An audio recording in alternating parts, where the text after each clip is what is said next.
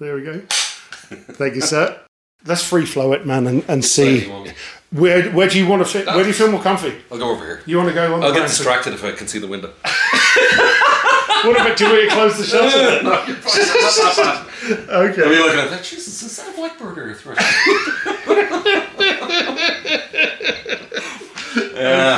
Okay. Right. Okay. So, very privileged to have Andrew Kavanagh on the podcast today. Wired for Winning.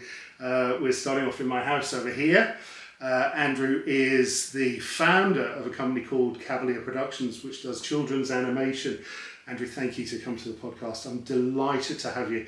In fact, actually, funny story, last week when I put my article out on there, I think you came back in about 20 seconds and said, I'm in. Yeah. And I was, of all the people in Ireland that I wanted to come onto the podcast early, just like when James Corden started to do the Late Late Show in America, he had David Beckham come in to kind of accelerate. So you're my David Beckham going onto this podcast. So thank you. You're welcome. We just talked just before. You were diagnosed 43 years old, the same as myself. Yeah. Tell me your story. Well, do you want to? Well, I suppose the diagnosis is probably the key bit. So I'm going to have to warn you in advance, George. I do talk endlessly, so feel free to clink a spoon on a glass or something if I'm rambling. But so I used to, like you probably, I did a million jobs, but I used to teach in a college called Dún Laoghaire Institute of Art, Design and Technology, just up the road. And I had a colleague who was there at the time. He was kind of starting when I was finishing, Fred Herrera. He's a French-Canadian Mexican guy who lives in Ireland, or used to, and he, so he had stayed in touch with me, and I used to see him around the digital hub a bit, and he said to me, listen, you guys are doing front-end content for apps, aren't you? And we were kind of doing that. We had done a lot of it, but we were not doing so much at that point. So I said, look, tell me what it's about. And he says, I have this neuroscientist, her name is Dr. Anya Behan. Oh, wow. Great one for your podcast. Wow. And she is developing sort of a tech for kids with ADHD that uses Bluetooth technology from a consumer-grade headset that reads brainwave activity and transmits it to a phone. And when you, I can't remember if it's beta, theta, or alpha, or whatever it was, but when you're in the relaxed state, your brain transmits on a certain frequency. That's picked up by the headset, transmitted to the phone, and there's a reaction within the game. So the idea she was trying to do was to come up with a way of doing something that wasn't a medical therapy and leaning into, what she called it, neurogaming, which is a big thing in the States, right? Yeah, it's huge, yeah. So, and this is like 10 years ago, okay? So this is right at the outset of all of that. So I said, that sounds brilliant, right? And I just love learning about things, so I'll always I'll go after it because it sounds to me like something to do, or something I want to know more about. So I met with Anya, and she had this little kind of thing. She put the headset on me, and I could see it. I could see the activity sort of leveling out when I relaxed, and I'd done meditation for many years. So I could actually see the physical or the change, the graphic change, and I was like, this is amazing. So we did a very simple thing for her. It was called yoga mat, and it was basically a sort of fakir guy sitting on a kind of little yoga mat, and basically you had to make him levitate. And the only way of doing that was by hitting this relaxed sort of brainwave state. Oh, wow. So yoga mat would levitate or whatever. Now, it never worked when I did it, right? I'd be showing people it and they'd be like, it just wouldn't work. But Anya had the magic touch. So it was, so we did this. She actually wrote a medical or scientific paper on it. I got my name on this because I contributed to it. Yeah. Which I was able to show my mother and say, look, I finally did it. I did something. Like Royal College of Surgeons in Ireland, the certificate with my name on it. So won some sort of a prize, and but out of that, I started to think. I had formed an interest in ADHD then, without knowing anything about it or even suspecting I had. And so I started to kind of look into it and do all those online surveys and whatnot. And I was like, this is uncomfortably close to the bone. And at the same time, my eldest child, who's now 14, I think he was in Montessori at that point. Okay. And he was having, he was having difficulties, let's say. Yeah. So I was seeing him at a very young age, just with social and communicative things, but also very, what I thought was more kind of autism spectrum sort of behaviour. But, too young to diagnose at that point. And so I said, I'll try and find somebody and I'll test myself. I'll see if I have it. So 43 years old, I went on Google. I found this guy, David Carey. He used to do the Sean Moncrief show. Lord rest him, he's gone now. He would have been the absolute, he would have been, if I'm Beckham, he would have been Messi to get on your podcast. He was an amazing guy. He was a New Yorker, absolutely, salt of the earth man. Actually was one of the guys who advanced the study of ADHD when he was at the Freuble Institute. But anyway, he was living in Ireland, and I went out to see him. We did the usual thing, the fill out this form, do these tests. My wife had to do one, I had to do one. I basically, it was like the cartoon where the guy hits the hammer on the machine and hits the bell at the top, it was like everything lit up. So I was like, there was no question, that's what was going on with me. So that was, that's 7 years ago now. 7 years? Yeah. So what's very interesting is that point in time where you said you thought your son might have it or he's beyond the spectrum, you'd never considered beforehand, reflectively looking back since the diagnosis. Like myself, I remember being at school and being that naughty boy at school. Yes. But never knowing what ADHD was. Yeah. The moment I was diagnosed, I kind of reflected throughout my life and went, oh, those incidences that happened were as a direct result of my ADHD. Did you have that yourself or not? Absolutely. Okay. I was so nervous that I wasn't ADHD. So after I'd done the piece of research, I was like, I was, if it's not that, what am I? So am I just kind of the scattiest person I know, or what? So the thing about it is, I suppose, is that you realize as well that there's been a certain kind of what I'm doing. My profession is a direct result of being distracted, right? So I loved cartoons. They were short, they were punchy, they got to the point. You knew where you stood with them. I was that distracted kid in school. I was always doodling in the margins of the copybook. Getting sent to the corridor, I avoided bullying by doing caricatures of my teachers and making the bullies laugh. For me, it was all of that really contributed to me going into initially animation and then into TV production afterwards. Essentially now what I do is I create content for kids like I was. It was that age, right? In that way, I've been very fortunate, I think, because I've known people in my life who haven't been as fortunate with it and, fallen on the wrong side of the tracks, as it were, because the things didn't pan out for them the way they did for me.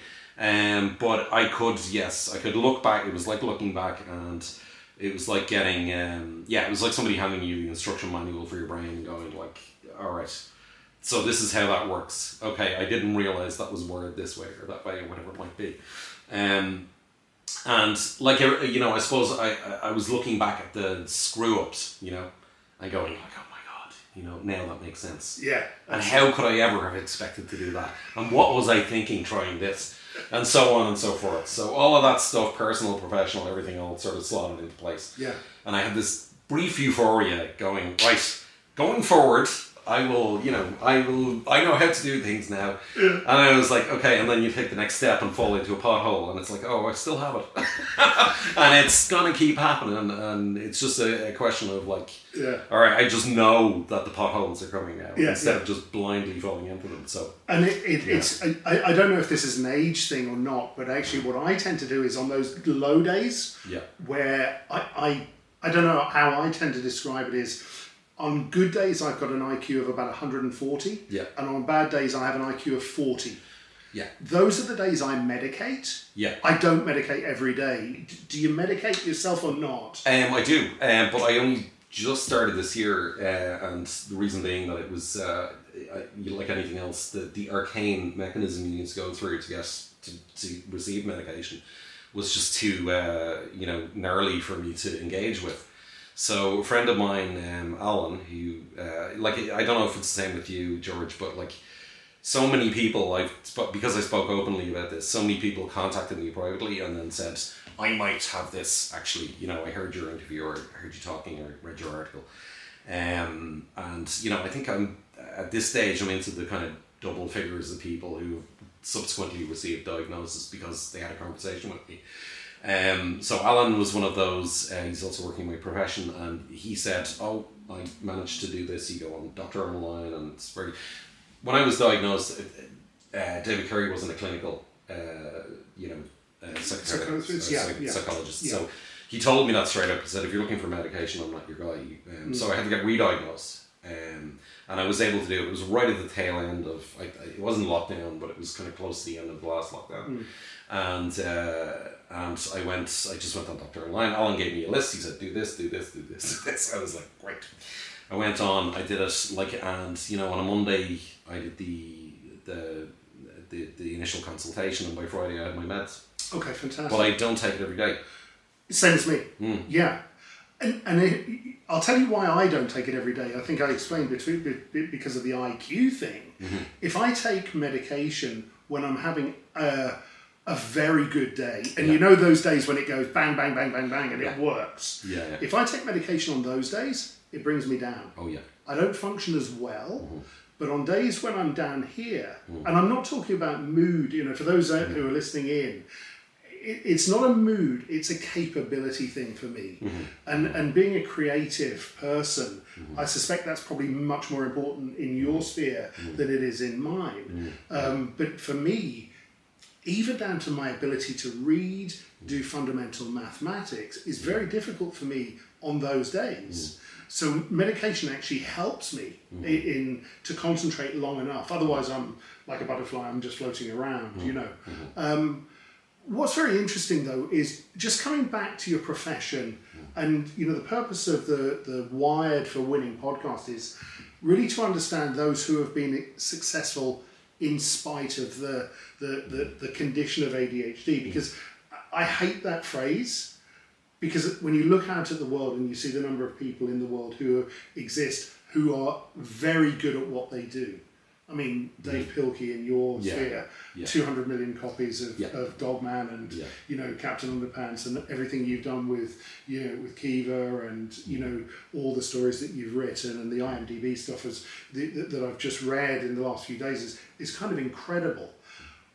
What is it that condition gives you as an individual that allows you? Is it hyper focus? Is it just that your ability, this lights me up, this gives me a buzz, and I can really laser focus? Or is there something else? Is there some other key aspect to the ADHD that lets you be, that person that delivers that stuff? Yeah, I mean, look, what I do is so collaborative.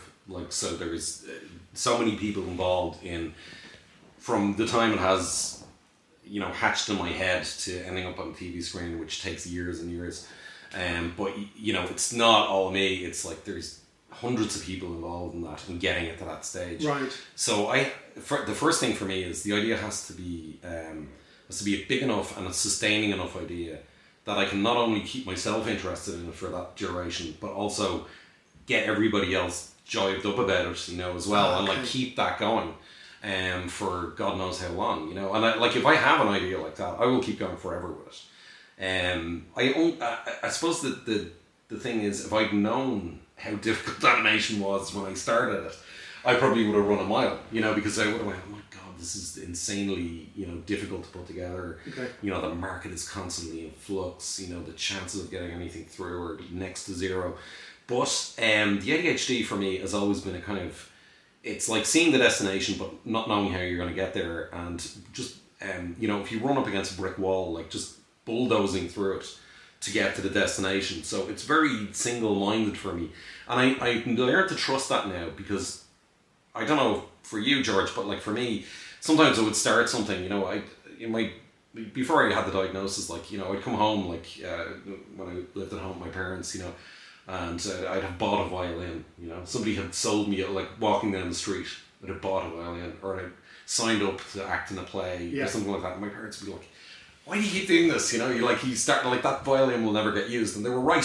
I'd be like, I pictured myself as Sherlock Holmes, looking at rainy Baker Street and whatever, or Vivaldi or something. Yeah. And then I'd be like, this is too hard.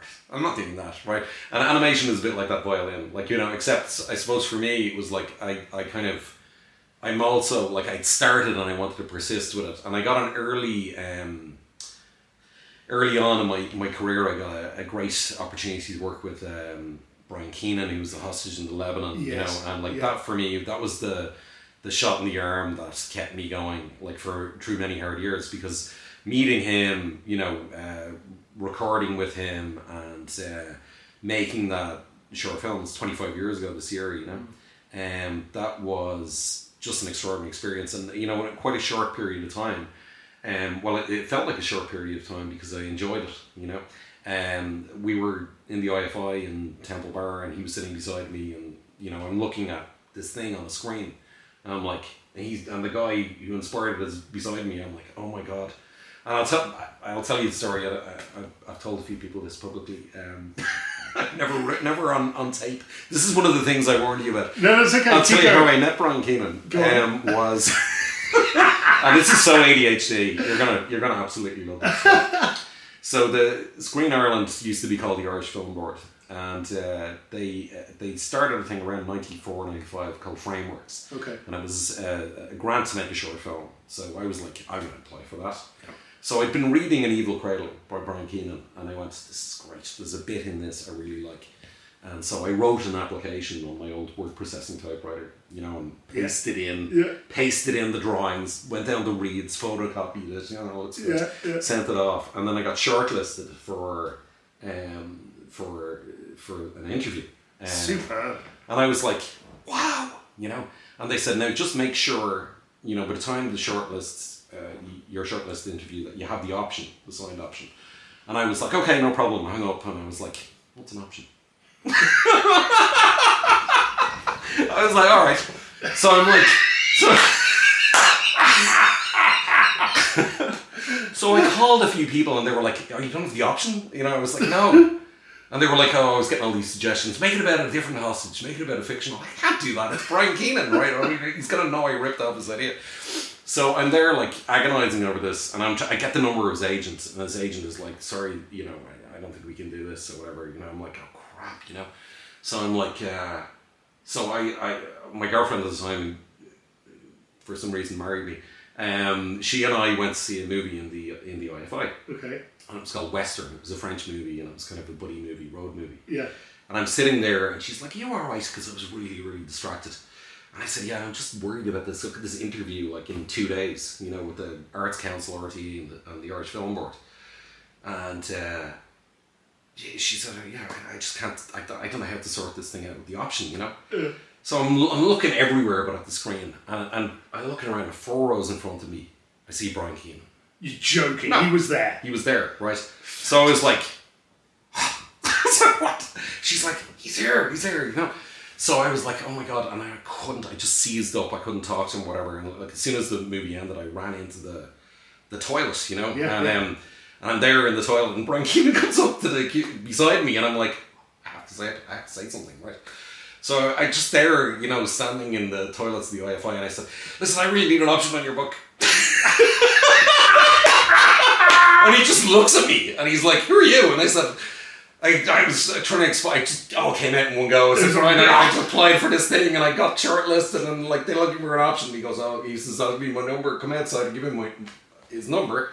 I called him the next day, and he sorted out the option, but that's how my career started. In the most ADHD way possible. It couldn't be. That's an incredible ADHD story. Yeah. But it's the coincidences, right? The tenacity that just comes out. And like you say, the bulldozing through just to get to your goal. Andrew, that's fantastic. That's just...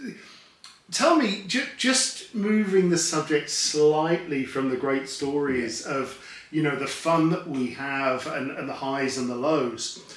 What do you think makes the difference between and success is a very subjective thing. Okay, if I put somebody like a movie star or a great scientist or something on a plinth, and you go, oh, wow, their life must be incredible. We often see the top of the iceberg, but not the 80% below the surface. Yeah. What do you think? I know certainly from my own experience, my life could have gone in two directions. Yeah. It could have gone seriously south in the wrong direction, and it didn't. And I often look back at my life, and the purpose, by the way, and I'll share this because I'm doing the podcast, is because I feel that I'm fortunate, but I've never understood that particular point in time where my life took the good, successful trajectory. Yeah. Do you have a view on that for yourself and where that was, or did you not have that tangential point in your life? Was it always going to be creative? Was it always going to be, in a particular industry, whether it was playing the violin or how did that turn out for you? No, I mean, I'm a failed archaeologist in a way, because that's what I wanted to do. I saw Indiana Jones when I was about 10, and I went, I'm doing that. That's for me. I want to swashbuckle and dig holes. Which I did a lot of digging holes when I was a kid. I was always doing that, coming home with bags full of crockery that I dug up in the local estate, and I was like, I saw a profession for myself because it was good at digging and finding crap and bringing it home. And I thought, there's a guy who's successful. Look, the guy in the hat with the whip. Yeah. So I went, no, I'm going to do that. And then I've always had this abiding interest in archaeology, and I was like, I applied for UCD to do archaeology, and I think I also applied for Ballyfermot to do the foundation year in drawing, in animation drawing. So I got both, and I went, you know what, I might just do a year in Ballyfermot to just decompress after the Leaving Cert, because the Leaving Cert for me was like running 7 marathons, just trying to get through. I knew I would breeze through an English and art. They were my strong subjects, always were. But everything else was hard, because everything else was like, that awful kind of thing where I just couldn't focus on it. And, excruciating is my word for that. Excruciating. And I, followed the advice: do one science, one business, one one art subject. And I was like, I should not have done that. I was really good at history and geography. I should have done those, but I did economics and physics, right? Because it seemed like the good thing to do. So I bombed in both of those, and math, and a bunch of other stuff.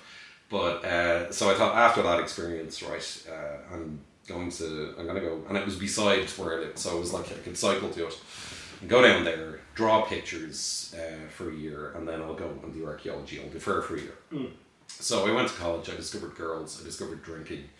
I discovered partying and all that kind of thing. And I just had this sense that if I went to or I probably would have had a great time in UCD, but I was like, this is art. I like art college. Something blossomed in that year, and I was like, okay, I'm staying here.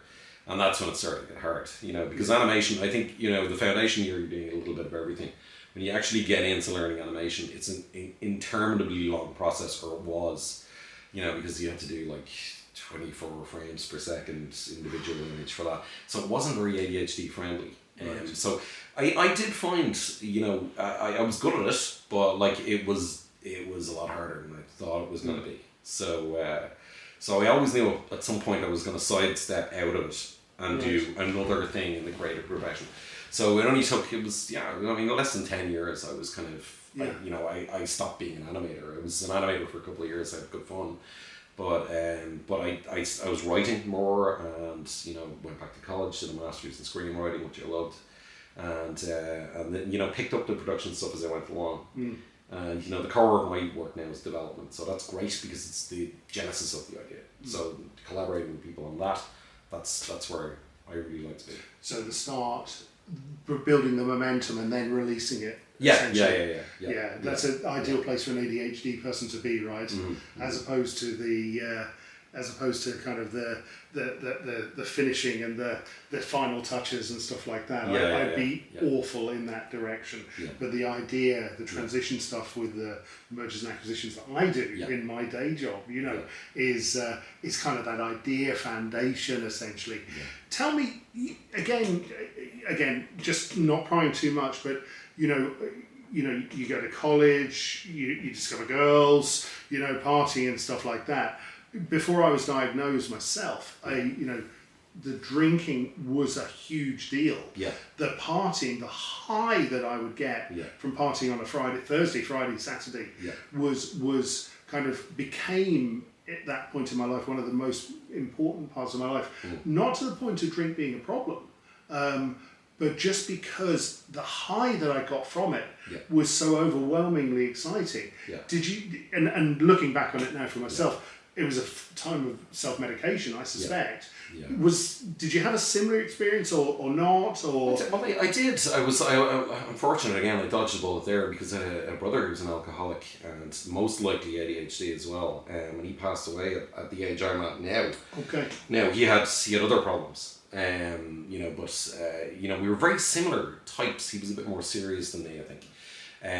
But he kind of, I suppose what we shared was that. Alcohol removed. I was kind of an introverted kid. I don't know if you find that hard to believe, George. But I was. I sort of do. I'm sort of a late extrovert, really. But I was, I was a late bloomer in that regard. But I was quite introverted. I didn't drink until I was nearly in my 20s. I was a geek. So I mean, my highs in my teens were coming from 12-hour marathons on the 48k spectrum, playing bootleg, bomb jack and regular and stuff like that. Yeah. That sort of thing. I was talking to somebody about this earlier on that me and my mates were all the outsiders. We were all the kind of nerds, and it's amazing like how many of us have since been diagnosed with something. We're all on various spectrums. I think there's one guy holding out of the original gang. He's just not bothered. He's not bothered. But everybody else has been diagnosed either ADHD or autism or ADHD. But so that was my dopamine fix. And then when I did kind of start drinking and stuff, it did remove that inhibition. I became sort of I sort of look. I don't look back on it as a bad thing because it never got out of control for me. Do you know what I mean? It was the only time I really I found it was, for me, it was kind of going a bit too much was during COVID. Okay, yeah. COVID, because I did not know when it was going to end. And I thought, you know what, I'm going to party. We're locked down for 2 weeks. I'm going to have a bottle of wine every night or whatever it is. Yeah. And, I got it. And then I was like, it's going on for another 2 weeks. Oh, well. I'll have another bottle of wine. Yeah. So, and then I was like, okay, I have to get this, sort of locked down because this is not working out.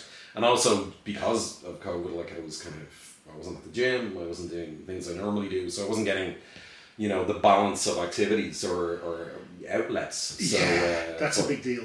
I've never had, and my family's, my dad's side of the family, there's a lot of alcoholics on his side. And actually, both sides really. So I don't know, I do have an addictive personality, but I've been fortunate that I've been able to sort of, satiate that through other activities. And that's, as I said, as I blossomed as an extrovert later on, I did that by going on stage and stand up. I was in Dublin Gospel Choir. I used to do, I like a little bit of everything, but it was like, okay, it was a smorgasbord, right the way through my 20s, which measured out when a lot of people were just drinking. Or going to, whatever, looking at sports or whatever. I was never into sports. No. So I never got into that kind of like drinking all day thing that other people did around a big game or something like that. So I was always looking for the fix elsewhere, you know. Yeah, and that was usually by showing off, or doing something outrageous, or, some crazy idea. To following show off to others. Yeah. Can I just focus? There's a couple of other areas of ADHD that I have myself and others do as well. One is something called rejection sensitive dysphoria. Yes. Is that, now I kind of equate that sometimes to imposter syndrome, which is kind of a bit similar. I kind of feel I'm an imposter most of the time. A lot of people in the world do. Yeah. I'm at the age now where I don't give a fuck genuinely anymore. But the rejection sensitive dysphoria, is that something that you have experienced or not? Is there anything you want to share on that subject? Or? Absolutely. I mean, it's something that, I've developed somewhat of a thick skin to. But it doesn't go away, you know. It's like it's something that you know, I'm dealing with something at the moment which I'm quite sensitive about, you know, which I completely understand the reasons why you know, it's not going ahead in the way that I expected. But at the same time, I'm taking it personally, you know. So I never really get away. And I suppose the thing about it is I'm able to function with it. Yes. But I get that 4 o'clock in the morning, I wake up, like, you know, with the sort of, like, staring at the ceiling. And then it all hits me, like, presses down on me, you know. But I've had that all my life. And I think I was very sort of affected by it as a younger man, you know. Yeah. And certainly in my teens. It would have been something that I felt quite acutely. But as you know, I remember the first job I had in animation. I went to I worked for Brown Bag, and the Cahill, who was my boss there, he had this file in his filing cabinet with PFO on the file. And I said, "What does that stand for?" And he says, "Please go off, right?" And it was all his rejection letters, right? All his rejection letters that he'd gotten. And I looked at it and I was like. That was very inspiring to me, actually, you know, because, it was a great company to work with, but, you know, those guys are incredible, but, like, but I was just stunned by somebody who was able to stick their neck out to the extent that they had that many rejection letters, and be able to laugh it off, like, you know, just file them all with PFO. You know, just, that kind of, when I saw that, I was like, okay, I'm going to have a bash, you know, myself. And I was like, it wasn't shortly after that I started Cavalier, so it was, I mean, I knew that was the impediment to a lot of things. I knew all my goals and aspirations were on the other side of that very substantive hurdle, you know, which was the rejection, the fear of rejection, the sensitivity to rejection. And there are still certain things, like, you know, that I want to do, and I'm sort of have that, you know, that I feel like, you know, like I wrote a novel during lockdown, you know, and I was like, I actually managed to get an agent as well without having ever published anything. But have I sent this to anybody? No. And I'm really kind of, I've still got that fear that, you know, of getting those letters, even though I'm so used to getting them in my work. In your work environment. But we shared, like, I think it's shared pain in work, you know, because there's like dozens of us involved. So we all feel a little sting. Right. But if I wrote a book and it was just me, and you know, it was like if it got rejected, it would all be on me. Then it's kind of, I still have that. That's interesting. I self-published a book recently about digital nomadism. Okay. You know, these people. So during COVID, up until COVID, it was kind of 20-somethings going off to beaches in Bali and working on digital marketing. And then after COVID, families started doing it. I was kind of fascinated by this paradigm of, you know, families uprooting their kids and homeschooling and going to these exotic places to live for lower cost and stuff like that. So I wrote a book about it, and I think I've sold on Kindle publishing maybe 10 copies, right? They're probably all my mum has bought them, I'd say, you know, and stuff like that. But what I noticed is I'd be terrified. And I just said, George, just press the button. Right? And it's like a couple of weeks ago, or last week, when I published out the article on LinkedIn to my LinkedIn family. Hey, now I talk about ADHD openly to employers, to customers, to friends and acquaintances openly. Now, 50% probably don't care. 50% go, that explains some of his blurting behaviour and stuff like that. But for you, you know, you are successful, right? And I know that's a subjective thing. You know, you go onto the internet, some of that work that you've done is phenomenal. There's something else inside of you that allows you to do that. And I believe it's ADHD, right? But you know, maybe it's just being a human being that is just very good at something. Or you're able to hold the magnifying glass still enough to burn through the paper, because if you keep moving it, it won't burn through. You know, there's very positive aspects to ADHD that have allowed you to get to where you are. Are you in control of your ADHD now? do you think, like you said earlier on in the podcast, you'd learn to become thick-skinned about rejection sensitive dysphoria because it was a shared experience. You'd learned to glide over the potholes, I think was the phrase that you used. So you kind of, like, I have a friend who, he can't read. He's my age, he cannot read. And yet if you met him, you wouldn't know that he couldn't read. Because he's developed these techniques, these tools to get around that. Yes, yeah. And I think probably I have over the years learned, to overcome them. Just like your thick skin and your gliding over the potholes, what other aspects of your ADHD do you use to your advantage?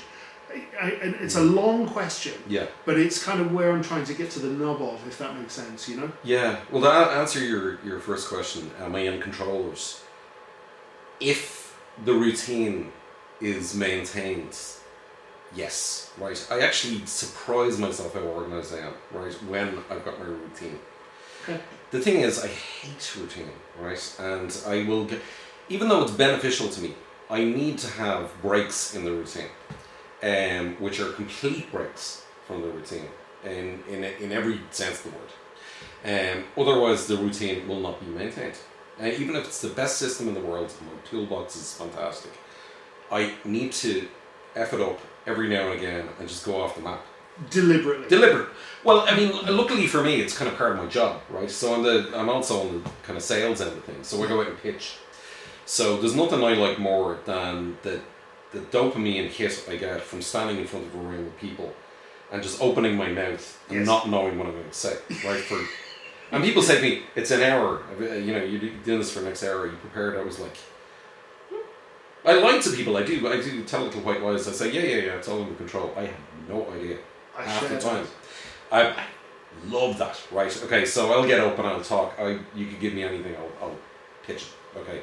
So, and then I like the interaction with people. So I've just come back from 2 trips this month. I went to Warsaw for a conference, and then I was in Cannes.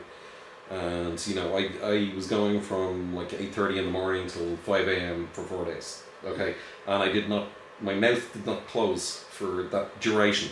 I was talking to somebody. I was either doing some work or on a call or in a meeting or networking or whatever it might be. Yeah. Or singing badly in 3 a.m. in a karaoke bar, but there was something coming out of my mouth the whole time. And I was that's what I need. And so like we talked about this earlier, but like the half the entertainment industry have ADHD, whether they know it or not.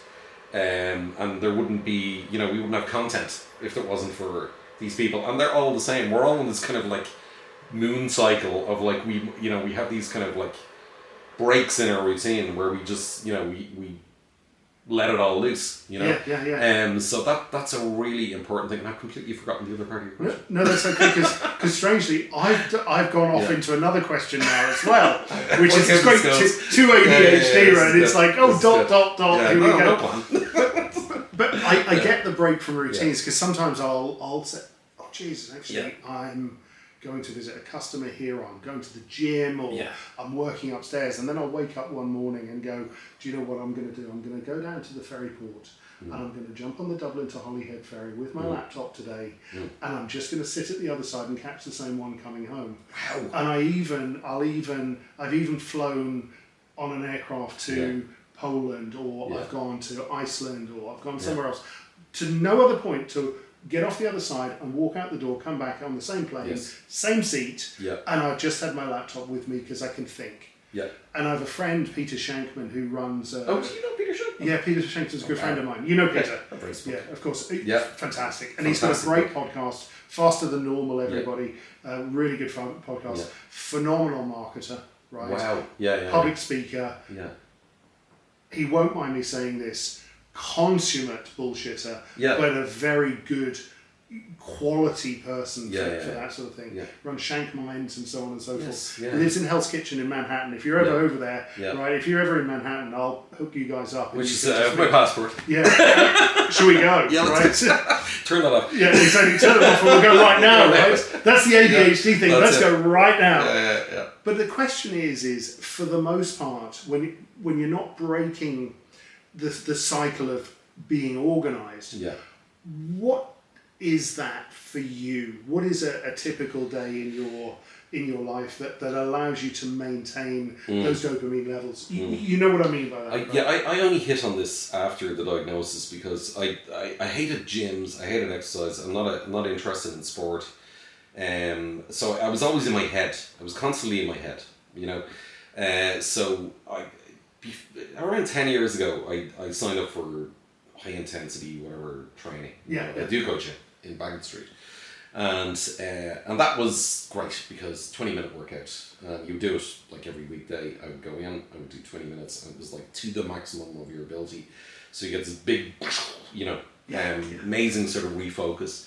I also, around the same time, I started yoga, and I also started, like, I like to sing, so I was doing 3 things. I found 3 things that I did externally. There was the singing, right, which was actually really good for, you know, I found really, really good for the other aspects of my work when I'm talking, public speaking and so on. So I had 3 little things that were like, okay, I'm getting something almost spiritual from the singing, something physical and, you know, chemical from the exercise, and something very therapeutic from the yoga.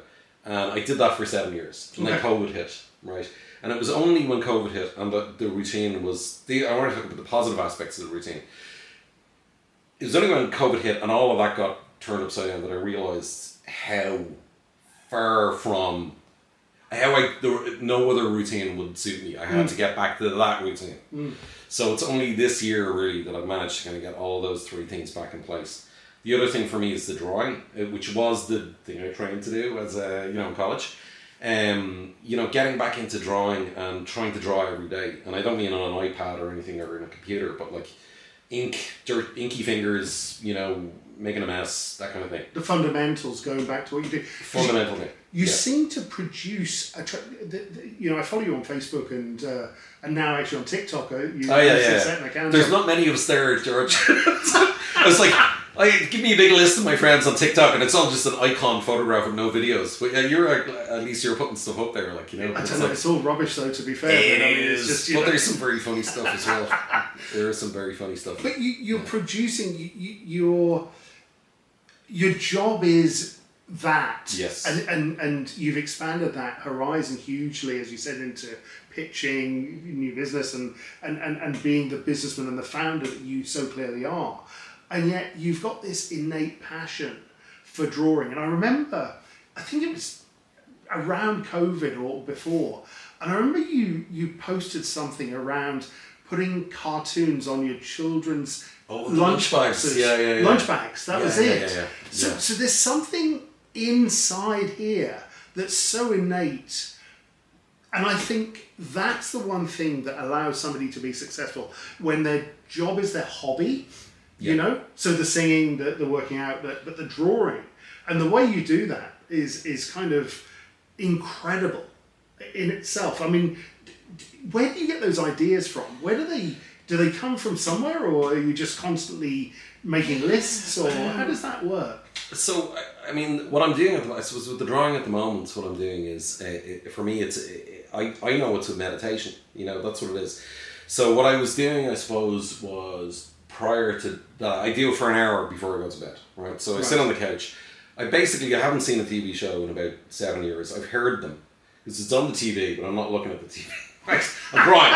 So at the moment, I'm listening to The Bear on Disney Plus, which is great. Yeah. It's brilliant. The audio is fantastic. Yeah. I couldn't tell you what they look like, but so I've been listening to that. It's like the Archers every night in my desk. So I'm just drawing, but it winds the brain down. So no matter what I've been doing up until then, I have to do something that involves it's a focus exercise. So for me, it's like, okay, it's can't say it. Eye-hand coordination, okay, and focusing on something and trying to improve it and making modifications and so on. It doesn't really matter what I'm drawing. So it's not even ideas based; it's more observational. So that's what I'm doing for that. On the cartoon side, it can be anything, and it's usually, like, for me, the best ones are the sort of the overlapping of 2 completely separate ideas, that when they overlap there's some absurdity in it, or there's something unique in it, something ironic or like the two it's like just it's somebody described this to me years ago. It's like what you know. They were asked child psychologists. They were asked, you know, how do we make shows for like 3 and 4 year olds? You know, and the psychologist said, well, what makes your toddler laugh? And oh yeah, if I put my underpants on my head, or if I put something on my head that's not meant to be on my head, like. Which we all did. I used to do with the cat, you know. Whatever, like, you know, you pick something up and like the toddler will just fall around laughing. And I was like, oh my God, that's it. You know, it's just the idea of something not being where it's not meant to be. It's just innately funny to that mind. But I don't think it ends at toddlers. I think it goes all the way through, right? All the way through, absolutely, yeah. That and fart jokes, right? You know, I think these are the two enduring sort of things that we definitely. But yeah, so I think there's something, just, I mean, in the very fundamental of that, like, you know, that odd sort of, you know, juxtaposition of things. So I kind of looking for those things for the cartoon ideas, you know, just things that are kind of slightly out of place, and I'm working on my first adult animation show at the moment, concept for that. And it's exactly that. It's like I actually distill that into a format. Okay. So, but for grown-ups, and if it works in this format, then I'll have proved the toddler silly thing on your head thing works for 100%. 25-year-olds. I think that's absolutely perfect. Yeah. Just coming back to the meditation thing for a second. Yeah. Personally, I have achieved what I call a calm meditative state in my life. Half a dozen times. Okay. But listening to you talk about, you know, the bear on Disney Plus there, and you say, I couldn't tell you what they look like. It seems that you're reaching this calm state. Yeah. Is that just through daily practice, or first the question is, are you achieving that meditative state, or are you still trying to get there? And two, do you practice that consistently every day? No, I should. It's like a lot of things that are good for you. I don't do them. I'll tell you how I got into meditation. It was the ADHD. I was walking through. I used to live in Temple Bar, and I was perfect. So I was there, and I saw this thing like Tibetan Buddhist retreat on Inishir, and I was like, I've never been to Inishir. I'm in. Yeah. So I was like, I took, you know, you tear the thing off with the phone number. Yeah. So I rang up and I said, yeah, I'll go down to that, you know, because it just seemed like a good idea in the spur of the moment. So I ended up like getting the bus down to Galway, then out to, you know, out to the ferry, and went out to Inishir. Didn't know anybody, and it was 3 days of started on the Friday and then it ran through to the Sunday afternoon, and it was like 10 hours a day, right, of like sitting there, like, you know, some Tibetan Buddhists, she was a nun actually, and like we were all sitting on the floor or lotus position, like whatever it was, you know. But I was like, I spent 2.5 days in just with sort of numb buttocks and, you know, totally distracted, no sense of what I was doing, how to get into it. I was trying to force myself into it. It was like shoehorning. So the way to achieving this is through effort. But of course, it was exactly the opposite. It was the opposite thing. And as soon as that was the thing for me, on the third day, in typical fashion, like an hour before the end of the last session, it just all slotted into place. And as soon as I was going, like, I just let go of the effort of trying to meditate, that, you know, it was like just an incredible, you know, sort of, you know, profound experience, I would say. Right. And the thing about it is, I was able to then achieve that at will. You know, I thought if I'm going to do this again, I don't want to have to spend 3 days trying to get into this state. But I found I was able to remember what it was that I had done and how I had kind of, whatever gear I changed or whatever track change was in my mind, and I was able to kind of replicate that, and it was massively beneficial to me. But I got into the habit of only doing it when I was at absolute, you know, maximum stress. So I wasn't doing it as, you know, as a practice at all. I was doing it as a kind of a cure for, you know, when I just burnt out to the degree that, you know, my brain was like completely like the Christmas lights, you know, when you're trying to untangle them. It would get me out of that. So, but I think, you know, now I don't get into that state quite as much, right? I don't get as frazzled as I used to, and so.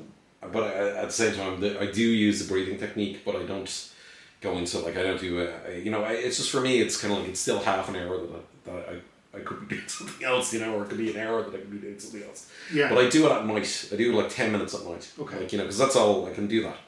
Have you ever tried Wim Hof breathing? You No. familiar with him? I know who he is. Yeah. That's an interesting one. It's that gets me to nearly that calmness of where that zzz disappears. Yeah. You know the one, right? Yeah, I do.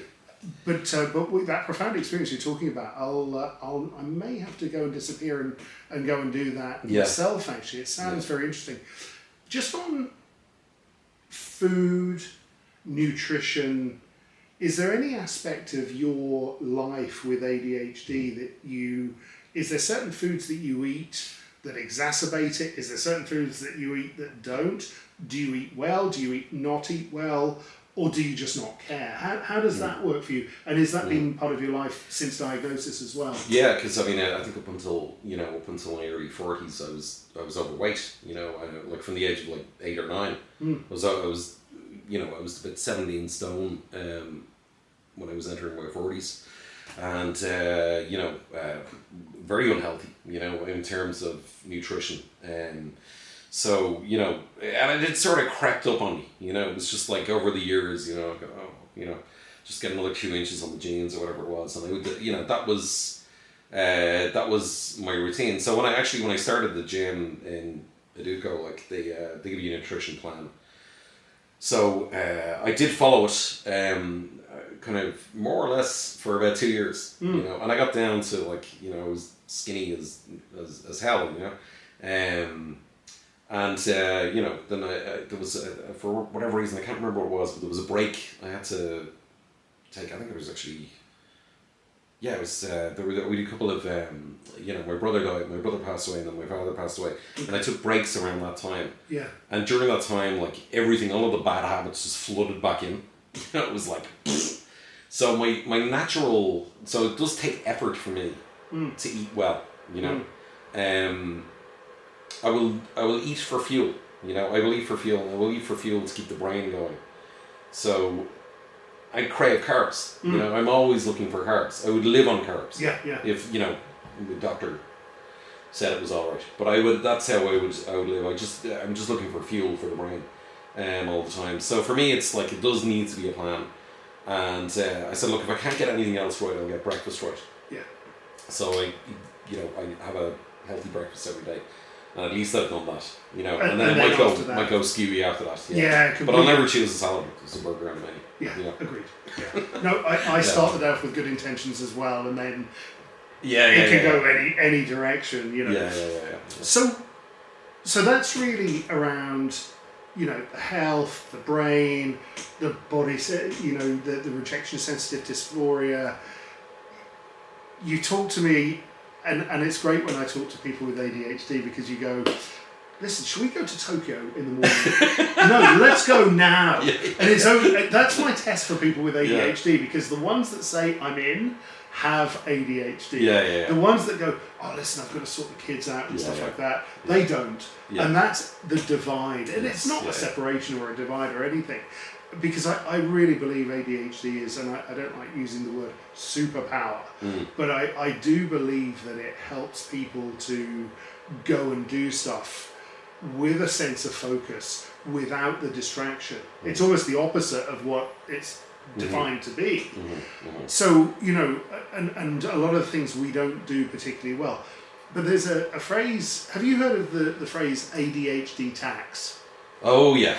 So, I think the guys who invented Revolut, and I talk about tax from a financial perspective, the guys that developed Revolut, where you can create a virtual card, do that subscription after 7 days, for free, cancel the card so you don't have to worry that you haven't paid that subscription, right?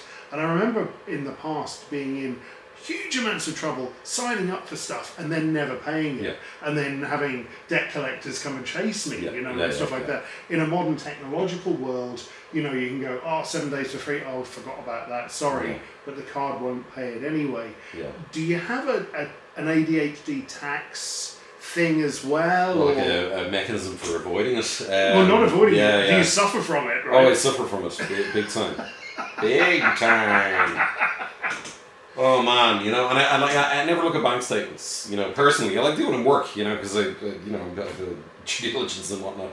But like at home, like I won't. Like I remember there was one stage I was paying something. I was paying a gym subscription for about 6 or 7 years without realizing it. I'm like, what? What do you do? You like it's gone. You can't get it back. You just didn't show up.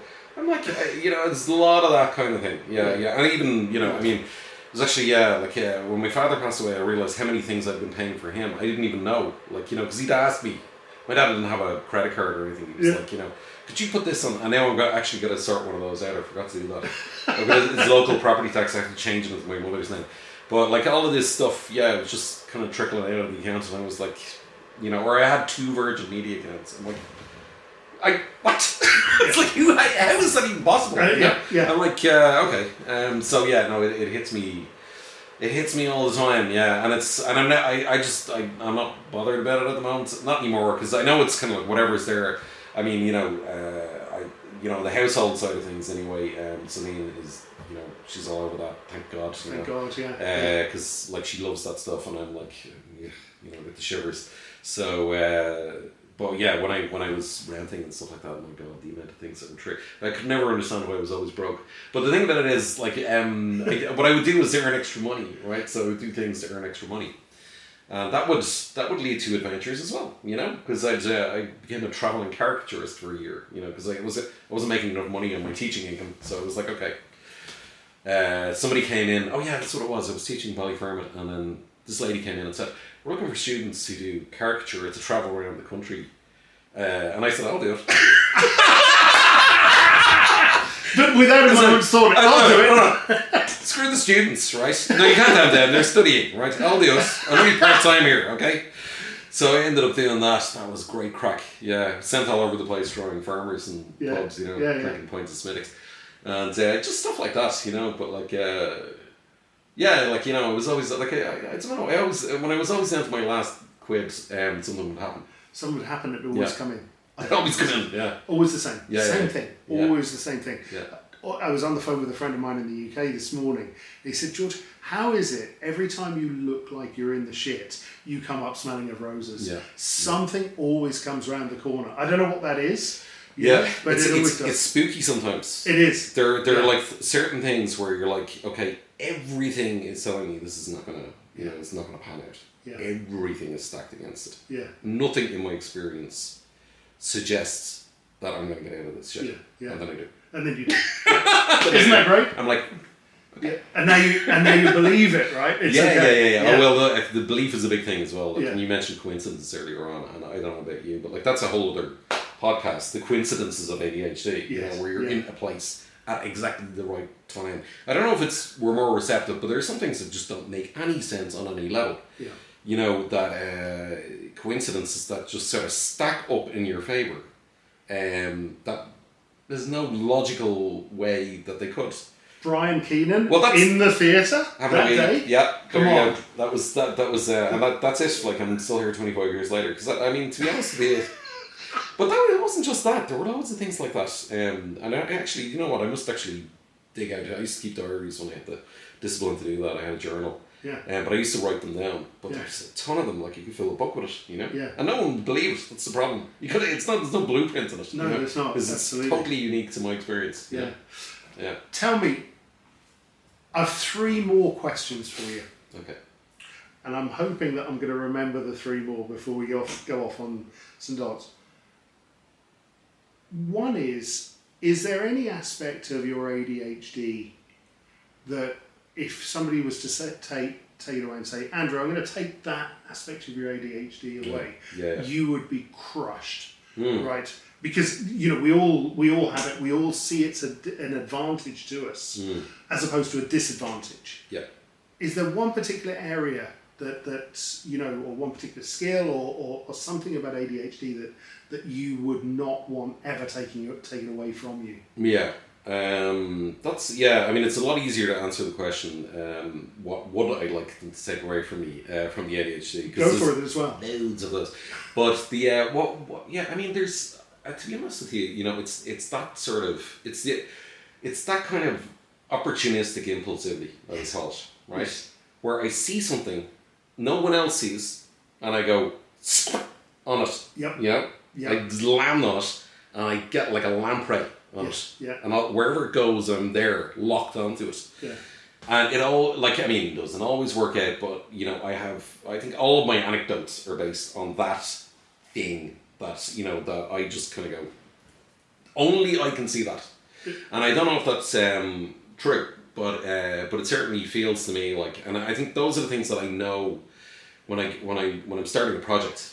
That's one of the criteria. You know, it's like, no one else see this? Is it just me? Am I the only one who notices this thing? You know. Yeah. So that's one of the criteria, and I find that with those ones, those are the lean in projects. Those are the lean in ideas, because people go, "What? Never thought of that." And I'm like, "Of course you didn't."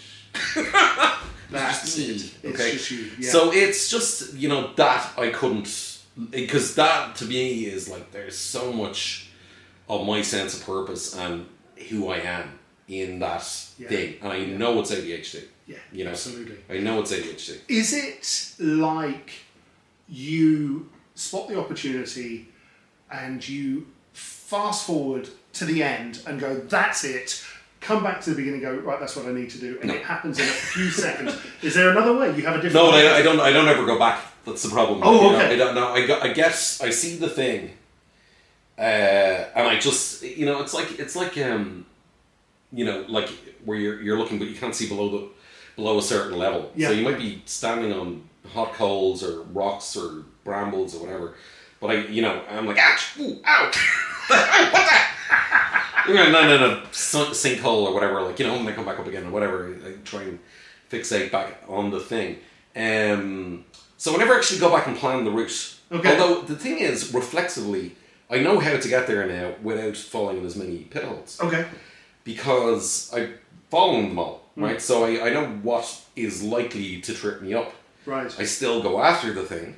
And if the things happen, they're expected things, then what order they happen in is... no, I understand. That makes sense. Do you know what I mean? So I know I'm not, like, and that's the thing, I'm not afraid of being set back, you know, because, you know, to get to anywhere in life with this condition, you're in setback more than you're going forward. You have very short bursts of, like, okay, it's like the bloody, you know, the battle lines on the map in the First World War. It's going forward by, you know, a couple of 100 yards at a time, you know. But but ultimately, you know, there's a war to win, you know. That all counts. But like most of the time, it's mostly setback. You know, when I look back on my life, you know, and you say like, definitions of success is something you talked about earlier on. I think, you know, one of the big definitions for me is just keep going. Keep going. Don't stop. Keep going. Yeah, you know, that's and consistent. Like, you know, and not even toward a specific goal, but just keep going. Just keep going. And, you know, things will, you know, it's amazing what comes your way when you just don't stop. And don't go backwards. Yeah. And that's it.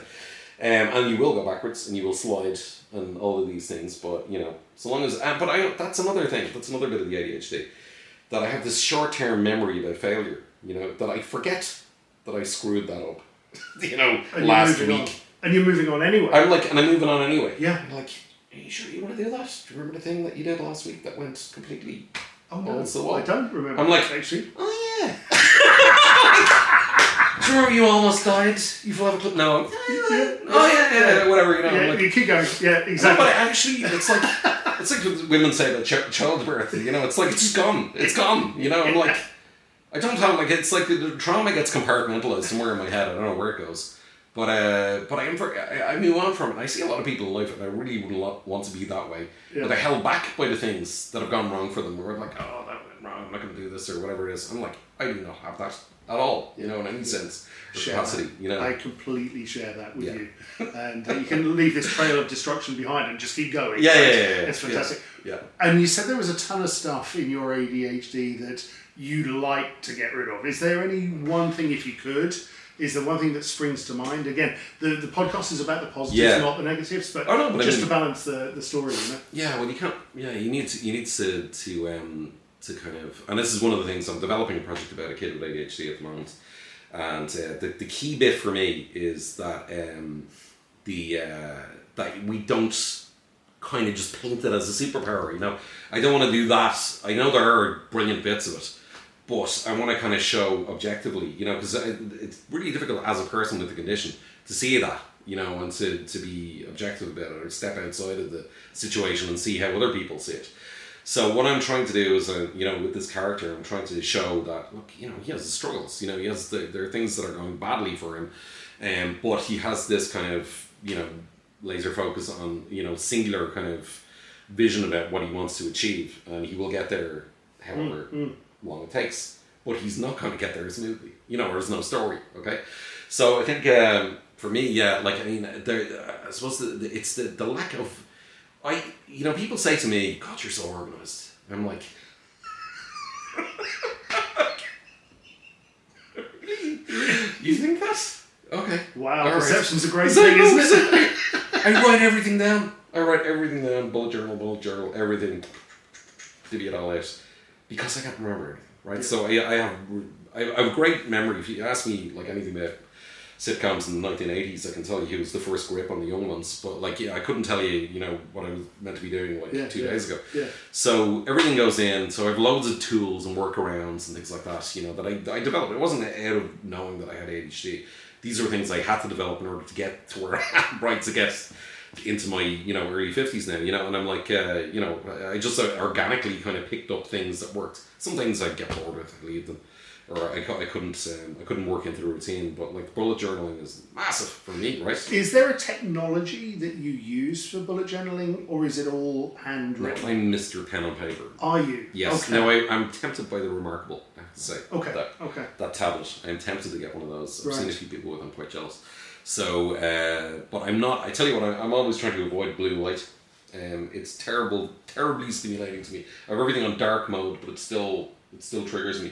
So I'm quite sensitive to certain things, you know, and blue light is one of those things. So, and I would kind of scroll on my phone all day if I didn't know that, you know. So that's one of the things I do everything on pen and paper, where possible. Try and avoid looking at screens as much as I can. Yeah. Although I know technology is brilliant for me in many ways, you know, like my timers and my calendar runs my life. Put everything in my calendar, you know, I get alerts for everything. I know. Still kind of forget things occasionally, but I'm pretty good at keeping, you know, not today, alright, I'm pretty good at keeping the schedules, but not today. I was an hour late, folks. Anyway, yeah. No, but that's fine. It's kind of, I'm terrible. I suffer from the other side of that time distortion. Yeah. Which is, I'm never late for anything. Oh, right. Okay. Yeah. But if you said to me, 3 p.m. appointment, that's the worst thing you can do, because I can't do anything up until 3 p.m. Okay. The anxiety of that thing at 3 p.m., whatever it is, can't do anything. Couldn't, because I'm so frightened that I'll miss the 3 p.m. This is why I hate early morning flights. Exactly. I won't sleep. I know I've got to get up at 4 o'clock. Like, I'm not going to sleep. You're not going to sleep, exactly, that's it. Tell me, I'm just going to wrap it up if you're okay with this.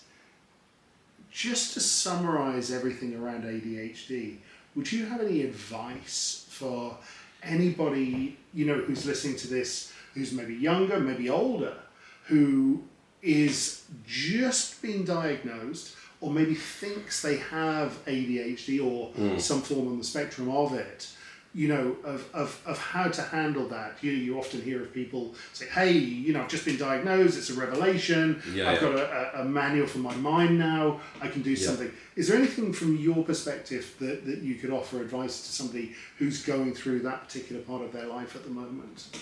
I mean, I suppose, you know, I've seen, you know this, you see those tweets all the time, it's like, you know, the newly diagnosed tweet, you know, you don't see the tweet 6 months later. You know, where they're back to their struggles, and it's like, yeah, okay, now I know how this works, but it, you know, it still is hard to get open. I suppose that, you know, recently a friend of mine was, he called me and he said, like, I think I have autism, and I'm gonna look into a diagnosis, and he was asking for some advice there, and he had a very similar experience. He was saying, like, he was afraid he wasn't autistic. You know, because he was one of my gang, you know, when I was growing up, and we were all oddballs and outsiders anyway, you know, and I was saying, like, you know, just go with it. The big thing for him as well was the reactions of people, right? for me and you, George, you know, having been diagnosed later and having kind of ploughed our own furrow, let's say, to some extent, I think there's still a lot of stigma around ADHD. I think so, yeah. And like, I mean, I know people who've known I've had the condition for 7 years, and they still like either don't believe in it or, you know, conveniently forget every time, you know, whatever. They're just waiting for me to drop the ball, you know. And so you get no quarter, you know. So what I'd say to you is, it is great, and I would say there's like, we met online, you know, through this. Yeah, we did. Yeah. Through Joan, I think. Through Joan, it was. Yeah, that's right. Yeah. And you know, there's another kind of family and community out there. Don't be too worried about what your mother thinks or what your girlfriend thinks or what your boss might think. Do it for yourself. You know, with me, I just blurted out as soon as I had the diagnosis. I was like, I have ADHD everywhere. You know, and other people were like, no, shut up. But like, I was in this position of, you know, I wasn't going to get, you know, demoted in my job or anything like that. So there was that aspect to it as well, you know. So, but that's not everybody's case. So I think you have to judge on an individual basis. But like, know that whatever you think, you know, the reactions are, yeah, and it's up to you who you tell. You know, you don't have to tell everybody. You don't have to do what I did. And don't be held back by that, because it is a revelation. And it's a weapon, it's armor, you know, in some ways, because you do get a certain kind of sense of, and I think, you know, kind of self-forgiveness is a huge thing. I blamed myself for so many things. That's my fault. I screwed that up. Yeah. You know, that relationship didn't work out because I was an asshole, whatever it was, you know. You know, I screwed up that job, that's why I got fired, whatever. All these things, you know. It's like getting your life flashing before your eyes, you know. And you get that kind of, you still have all of that, you know, but you're kind of like, yeah, it wasn't all my fault really, was it, you know? Actually, you know, what else was likely to happen? Now, and that comes with the understanding of the condition and the diagnosis. So, it does. So that's what I would say. And then there is a tribe out there, you know. There is a tribe out there, and they're very, I have to say, very supportive. Yeah. Very supportive. I think we're all, you know, particularly the late diagnosis people, because we have a lot of young people in the studio now, and they're like, yeah, I have ADHD. So what? And so what? I'm like, oh my god, I'm so jealous of them. You know, yeah, like, too. Yeah, like it's normalised. Right? It's like, yeah, and like they all know now. Like, you know, I mean, years ago, you used to go like, you know, so and so, whatever, are they on the spectrum or whatever? Now they're like, yeah, I am. You know, they have it on their bios. You know, autistic, ADHD, whatever it might be. It's completely part of their, you know, their makeup, but doesn't define them, and they have no stigma about it. And I'm so jealous. Yeah, me too as well. Andrew Kavanagh, thank you so much, man. You're very welcome, George. Thanks for having me. That was very easy, wasn't it? That was a piece of paste. Let me switch the camera off. Okay. Hold on, let me just